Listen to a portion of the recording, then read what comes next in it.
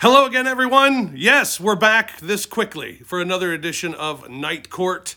I'm Rob Fisher, Grizzlies host, sideline reporter on Twitter at The Fish Nation. He is Brevin Knight, 12-year NBA veteran, Stanford alum, NBA TV analyst for the Memphis Grizzlies. And we did a show, Brevin, the other day that had a shelf life of 2 days because we talked about Game 1 and we talked about Game 2. Well, now Game 2's over, so our show only really lasted for 2 days. So we figured now we got to just do this between games and just give you a little version of Night Court between games. So we're back. We're back quickly. Yeah, it's special circumstances call for special times, and so in these special times we do special things. Yeah, we come back a little bit quicker for you. That's right. And we are very excited today because, and by the way, you can get Brevin on the Twitter as well, at Brevin Knight 22.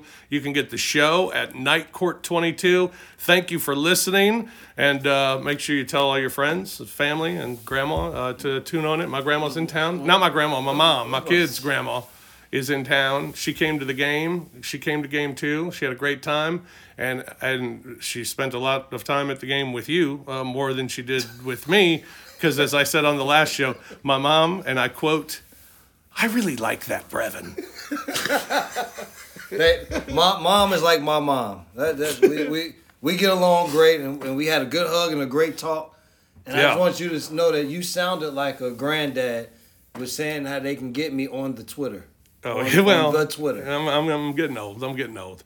I mean, it's also a special day. We are live on location today. We are overlooking downtown Minneapolis, across the street from Target Center, where the action will take place tomorrow night. And behind Target Center, we can see the top and see in on Target Field as well, baseball stadium for the Minnesota Twins. Plan on going to the game Friday. See the White Sox and Twins. Looking forward to that. All right. Also, it's a special occasion today on the program because joining us, we don't have guests on this show because, frankly, we don't want guests. We really only respect our own opinions. But occasionally, we have a special surprise pop-in. And today, being in Minneapolis and being with us, it's the radio voice of your Memphis Grizzlies, Eric Hasseltine. How are you, man? Hi, everybody. Hi, everybody. I love that when you started the show. I'm great, man. How are you? Doing well. Yeah. I've never been happier to be in Minneapolis. It's the playoffs, man. It's a special time. No, it's fun. It's kind of nice to face a different team than over the years we've seen the Grizzlies play against. I mean, we've been to Portland, we've done San Francisco, obviously Oklahoma City, San Antonio, Los Angeles, but to be able to do a different city for the playoffs, it'll be interesting to see how the playoff crowd is here in Minneapolis. They haven't had many playoff appearances in the last handful of years, but I was told by Wolves television analyst Jim Peterson, who had a nice NBA career himself and has been almost a quarter century now with the Wolves on their broadcast, said that he expects it to be rocking at Target Center tomorrow night. So I think it's going to be a fun atmosphere for sure. I'm looking forward to it. Yeah. All right, let's talk about Game 2, Brevin. There were a lot of things better. I mean, we talked about it after Game 1, the list of things that needed to be better. Grizzlies were better in virtually all of those things. Well, they got back to being themselves. And I thought the biggest thing is they found a rhythm. You know, when everybody was talking about it was a must-win game, I said it was a must-rhythm game. Yeah. Because at the end of the day, I still think that they're a better team than the Minnesota Timberwolves when they play well. And they went out and they played extremely well. They defended well, moved the ball well, and the bench was fantastic. It was Grizzlies basketball, and if they can reproduce Grizzlies basketball on a consistent basis, and I think more times than not, we'll walk out from games smiling. Yeah, it was. You have to say it starts with the defense. I mean, basically, you couldn't give up 130 and win in the NBA. You gave up less than 100. I mean, you have to say it started on that end, right? Oh, it was 100%. And defense. Then that kind of makes everything else fall in line. And before I go any further, I have to say that Brandon Clarke was phenomenal in both games. And my wife told me that if I didn't say it, I would be doing him a disservice because on the last episode, we didn't give him the love that he deserved from what he had done in Game 1. So I got to make sure I give him the love. But defensively, I thought it was great. And listen, the elephant in the room was going to be the rotation. And because of fouls, it really forced the hands of rotation. But that force of a hand, we may have found what we already knew was a diamond in the rough for this series. The whole flight to Minneapolis today, I was so excited to ask you this question. I'm now excited to ask both of you this question. I'll start with you, Eric, since you're the guest. Go ahead and go and spring the tough one on you. Does Steven Adams start Game 3? I don't think he can. Wow, that is crazy. And I'm glad that he's going to find out tomorrow, because when we were getting off the plane, I was kind of in the doorway, and he put his big hand on my shoulder, and I think I about crumbled. So I don't want to see when he's angry how much force he brings down. I don't think he can. I think Brevin said it best. Your hand was forced by 20 fouls called in that first quarter, and 33 free throws. And the Grizzlies got their free throws, but you look back on that, it forced the Grizzlies to go to their bench, because all 4 of your front court main rotation guys all had 2 fouls in the first quarter. Dillon had 2, Jaren Jackson had 2, Steven Adams had 2, Brandon Clark got 2. So Xavier Tillman's got to come in, Kyle Anderson's got to play more minutes, Zaire Williams comes in, and those guys performed and played well. I agree with you about what your wife said, Brandon Clark with a double-double and then a terrific effort again last night. I thought he was We're not talking about Brandon Clark. I'm sorry, Dina. We're not doing it right now. Great defensively, but I think it showed with his athleticism, with Tillman's athleticism, with Kyle Anderson's length. The way to match up with Minnesota is not by having your biggest guy out there in Steven Adams, because it's just with Towns, it's a tough matchup for him, and he certainly can't go out on the perimeter against Jared Vanderbilt. So you've got to kind of think about this, and that's a testament to Taylor Jenkins that Steven Adams plays 3 minutes, doesn't play again, because this isn't about feelings and like, hey, we want to make sure you're okay moving forward. This is about you got to win right now, and they did it defensively, like you said, the ball movement, as Taylor called them, hockey assists. We saw more than 5 or 6 or 7 in the first half alone, extra passes that led to better shots. So I think that the rotation probably is going to change for Game 3, and I think you throw it out there Game 3 and see how it works, and if it works again, you keep going to that well until it goes dry. Brevin, does Steven Adams start Game 3? I kind of tend to agree with Eric that he doesn't, and I think that he doesn't because he's a veteran and he's been around for a long time, and it's not a situation where you have to worry about you're going to lose him. Because if the Grizzlies win this series and you move forward, there may still be a time where you need Steven Adams, and so I think that for the matchups that work well right now, it makes it hard to put him on the floor. Now, if he does go in the starting lineup, then he has to be a monster on the offensive glass. He has to be the same way Tillman rolled to the basket. He's got to roll to the basket hard. You have to present yourself to be an offensive option just to at least take a defender. Because when you're not an option, now they're playing 5-on-4. And I just thought that he didn't do enough of those hustle things to make the impact that we're accustomed to seeing. And like Eric said, we don't got time to say, we'll see what happens.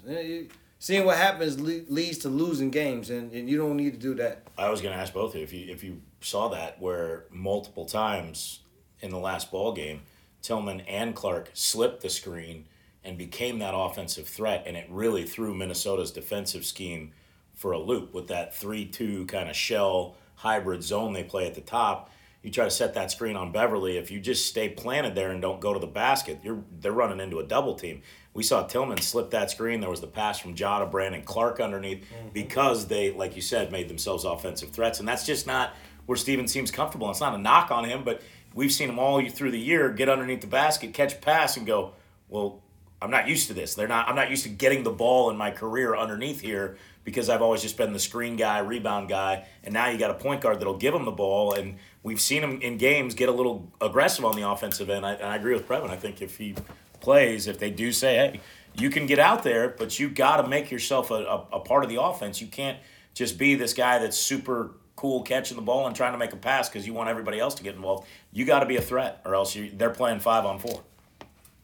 Back in April of 1997, a young buck in St. Louis who was working on the radio named Rob Fisher was reading an article in a newspaper. The newspaper, this thing you used to read, open up, and look at stuff, and there were words, articles out of them. Yeah, there were words in them and stuff. I read this article. It was about prom season and also wedding season. and how girls and women get their hair done, during prom and wedding season. And I've lived my life with this mantra because I went to prom a month later with Mo Vandereet. And Mo came down the stairs and she got her hair all done. And I looked at her and I thought, who the hell is that? It didn't even look like Mo. So my theory always has been, go with the hair that got you there, man. Steven Adams has started every game he's been available as a Memphis Grizzlies. He's been available? Except one. He came off the bench one? One game, yeah. Okay, came off the bench one game, whatever. You just threw Mo under the bus. Mo's not listening. She was wonderful, a wonderful person. But the hair, come on, Mo, go with the hair that got you there, girl. How do you just change it up, man? This is you got here as a number 2 seed with Steven Adams, and I know the matchup's difficult. I know it is, and I'm cool saying let's see how it goes, but we got to have a quick hook. I'm cool with that. But how do you not go with the hair that got you there? Well, the thing is, first off, I had no understanding where the hell you were going with the beginning. But I brought it together, right? I concur. But where are you going with Didn't I bring it together? It took forever. What if Mo's hair made her look great? I had no idea about that part. But as far as the basketball side goes, if you want to do the Kendrick Perkins, Royale Ivy situation when he was in Oklahoma City, where you go out and play the first 3 minutes of the first quarter, the first 3 minutes of the third, fourth quarter, but you don't play anymore, all right, that's fine with me. If you want to keep some type of synergy or what you've done, that's fine. And if things are going well, then he plays a little bit longer. I don't have a problem with it. I just believe that what we have seen over these 2 games and what has worked against the Timberwolves in the past has not been being bigger than them. Mm-hmm. What has worked in the past against them is playing Towns with a smaller guy and getting up under him as best you can, and then trying to see, can you frustrate him into the game that he had in Game 2 and not let him be the efficient guy that we had in Game 1. And so when you go into a hostile environment, I don't want to give you anything even early. I don't want any early energy. I don't want any positive feel. We didn't allow no early from Towns, no early from Edwards. Neither one of them. And so because of that, things in Game 1, both of them got running early. So my thing is, don't even give them the chance to get going. Man, I love Steven Adams as much as anyone else, but this is about winning basketball games. I understand. I think it's bold for a coach to do it. I think it'd be really bold by Taylor Jenkins. I think it opens you up for second guessing, which, that's part of being a coach. I guess him anyway. I think it's one of those things that it's got to work, I mean, that's when coaches look smart. I mean, he doesn't start Steven Adams tomorrow. The Grizzlies win. It's like brilliant move.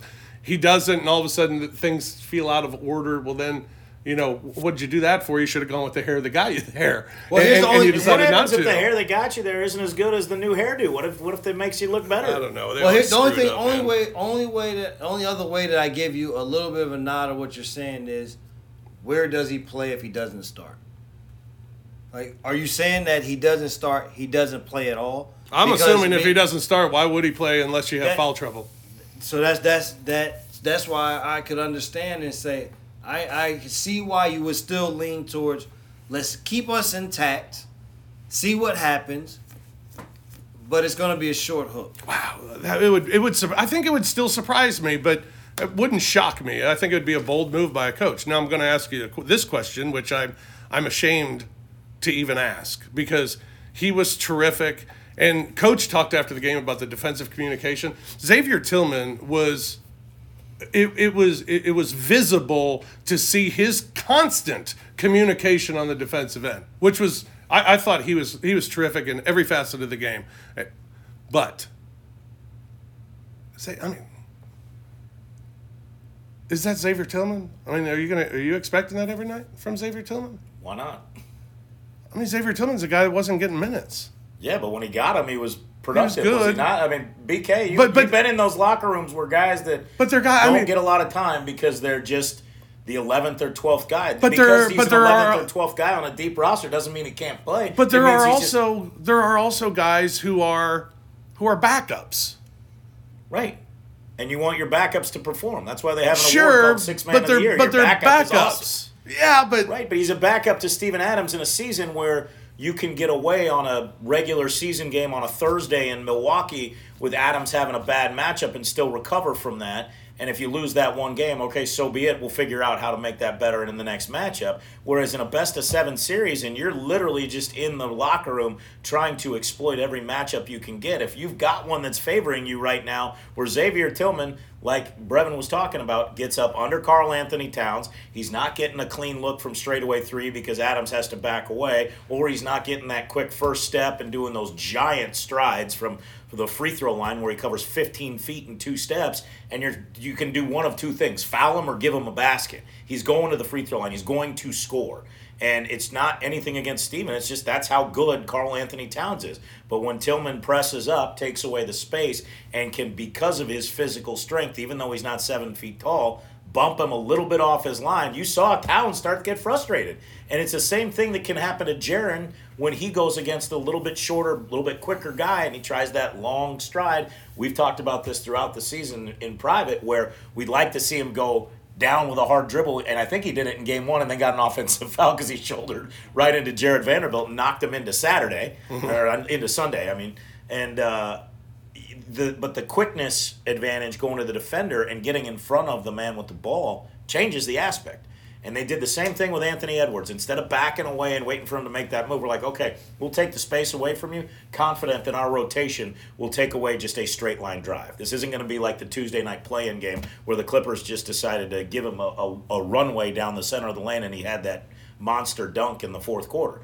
They did a great job closing that off, and you could see it frustrated him too a little bit, and he started missing shots. Brevin, I'm a coach. I have a veteran, Steven Adams, who had a career year for our team that is the second best team in all of the NBA, and I'm sitting him for a guy who I haven't given minutes to. Well, the thing is the more we sit and talk about it, and the more we get, the more I think about it, it is staying maybe in the short hook realm. And I think of it like this, because you beat this Wolves team, you got to play the Warriors in the next round.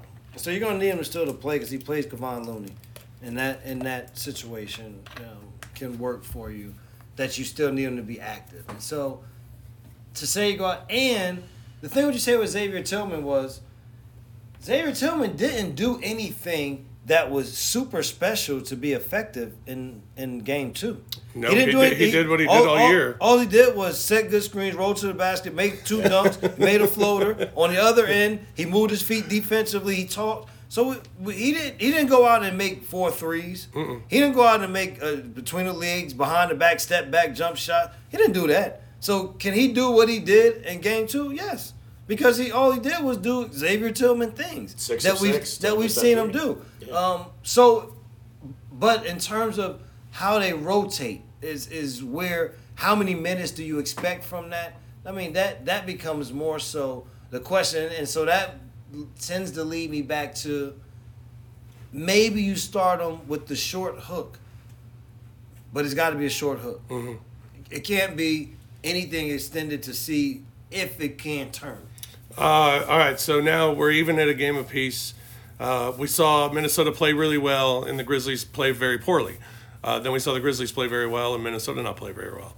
I believe we're somewhere in the middle. Is that how you look at it? Yeah, I think that you got, again, the fouls and the free throws dictated what Taylor Jenkins did, and you found a pot of gold at the end of that rainbow. And like you said, Brevin, Xavier comes in and just does what he does and got good looks. He got great looks around the basket. Didn't try to do too much, which is what you want your role guys to do. Brandon Clark's been doing that. D'Anthony Melton gave you a boost and knocked down a couple of shots because he wasn't there in game 1 at all. So I think game 2, as Brevin said, is more like what the Grizzlies are than as opposed to game 1. I mean, you think about game 1, they still scored 117 points, shot below 30% from 3, and did a ton of it from the free throw line. This team is not successful, as we've all seen throughout the year, when they take a ton of free throws and that's how they're scoring. They're successful when they're scoring in the flow and they're feeling good about themselves, even on made baskets. I was telling some of the Minnesota guys are like, well, God, you guys are great at fast break points. I said, you know what's crazy about that is they're probably about 6 to 8 points better than that number. I'm like, what do you mean? I said, you don't get credit for a fast break basket off another team's make. And how many times this year have we seen a team chipping away at that lead, makes a big bucket, guy goes down, pounding his chest, look at me, we're coming for you, you know, what players do, and I love that emotion. And all the Grizzlies do is take it out of the net, Desmond Bane runs down, hits a three, or gets a layup, or Jaren hits a dunk, or Ja makes a play at the rim, and the other guys are still standing around watching. So that's a wrap. Brevin, quickly, you got to go. You got to go do another interview.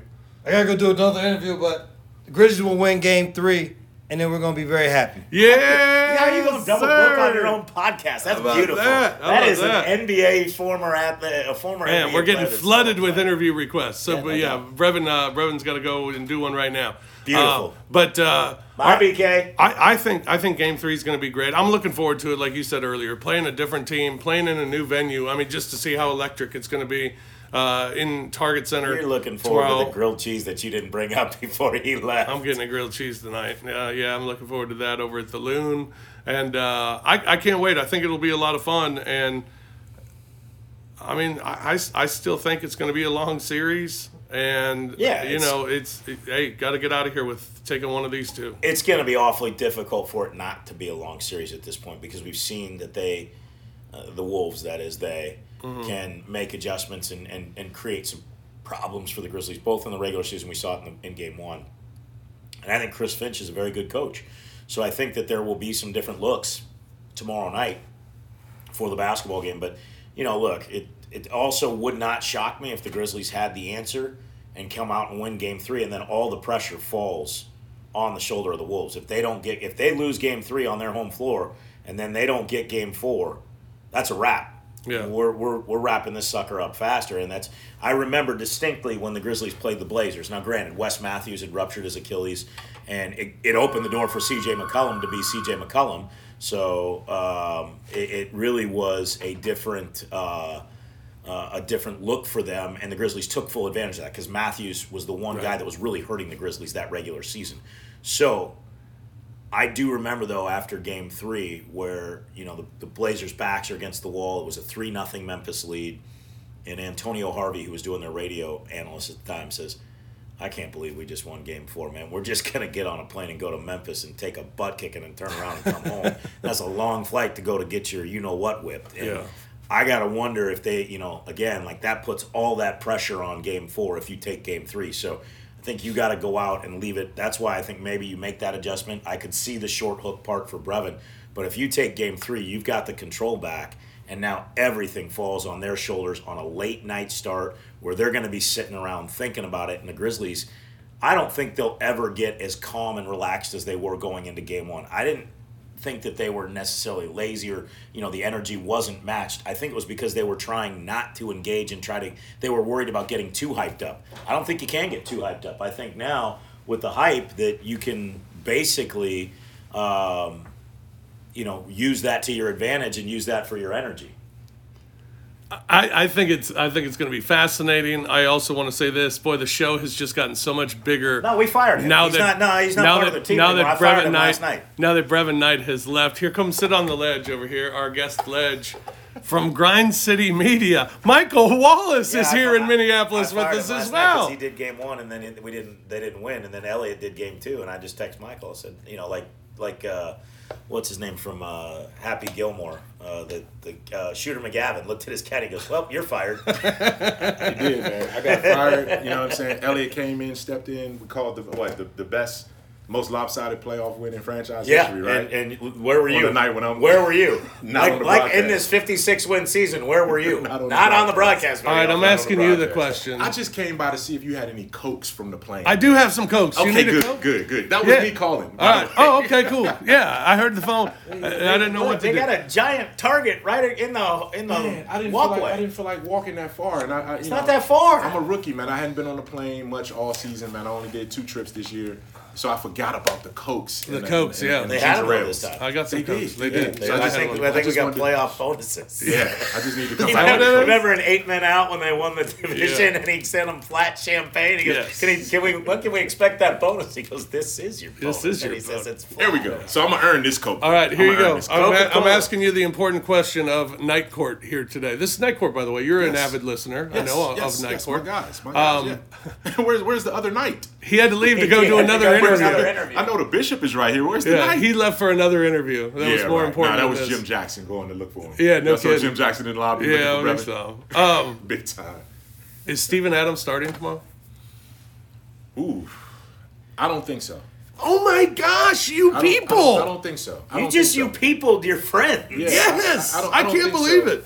I don't think so, and only because like Steven has proven all year long that this is okay with him. Like he's willing to be a soldier. I mean, obviously he has pride just like everyone else. But if you remember at the beginning of the season, he started, but he really wasn't a big minutes guy early on. Mm-hmm. And then he started to play better. And remember, I think he made his first 16 free throws Mm-hmm. at Yeah. the beginning of the season, but he didn't play a lot of minutes. And then his minutes started to increase once he became an offensive rebounder and felt more comfortable in the offense. But I don't know if you start him, considering the success that you've had. But having said that, I do think Chris Finch and Karl Anthony Towns will have an adjustment, and that adjustment is you're going to see a lot of pick and roll action between D'Angelo Russell and Karl Anthony Towns, with Karl Anthony diving into the lane. And he's going to be a mid-post, low-post initiator as opposed to trying to initiate from out top. Brevin thought short hook, and when you go back to the thing about Steven Adams, I remember talking with Brad Jones, and we were talking about Steven Adams, and he said he walked into the office and he was so excited about the opportunity to get a fresh start somewhere, because after those years in Oklahoma City, where basically all he was doing was boxing out guys so Russell Westbrook could grab rebounds, Yeah. and just kind of playing like not even a fiddle in the band. He might have had a fiddle in a case, and he wasn't even busting out the bow. And then he just didn't really fit in with what they were doing in New Orleans, and that coaching staff obviously now gone. Willie Green's there.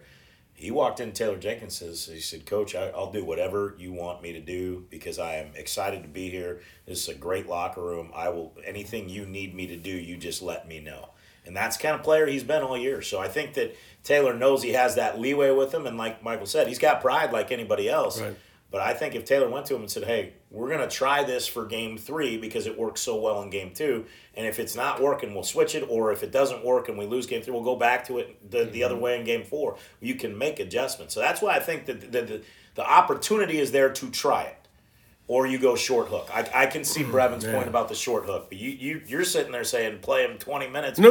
I'm saying You're talking I'm about mowing her hair from senior prom. Yeah, And Michael. you It missed was that Michael. analogy. It It was was crazy. It was April 1997. Michael. Here we go again. Like this went nowhere. No, like, No. this is 97 was a very good year My for me. thing. My so thing is go with the hair. you? For me, it was. Go with the hair that got you there.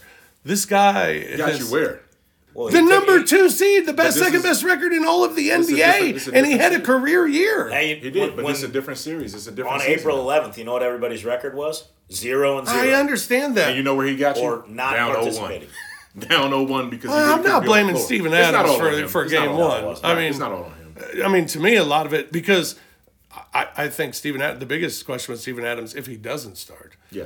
is he going to have to be pressed into duty because of foul trouble? I mean, the Grizzlies, Jaren's availability as long as is the officials don't call important 20 as fouls in anything. the first quarter. See, the problem with Minnesota is that they don't have a traditional big at all. Karl Anthony Towns is it. And if he's going to play outside and then he's going to beat you off the dribble, Reed is a three-point shooting big guy. I understand. So he floats too. So there's really no place to play Adams. I know it's a bad matchup. We all know it's yeah, a bad yeah. matchup. It just is, but So why force him in?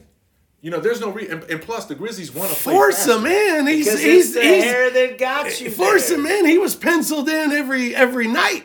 But that was different teams every other night too, though, right? This Played is one Minnesota team. 4 times. You did, Example. and it was 2-2. And it was D'Angelo Russell that hurt you more so than Karl Anthony Towns, although he had a couple of good games. But you played But this those is 4 games chess without now. Dylan, and now with Dylan in there, look what D'Angelo Russell has done. doing. I know. Yeah.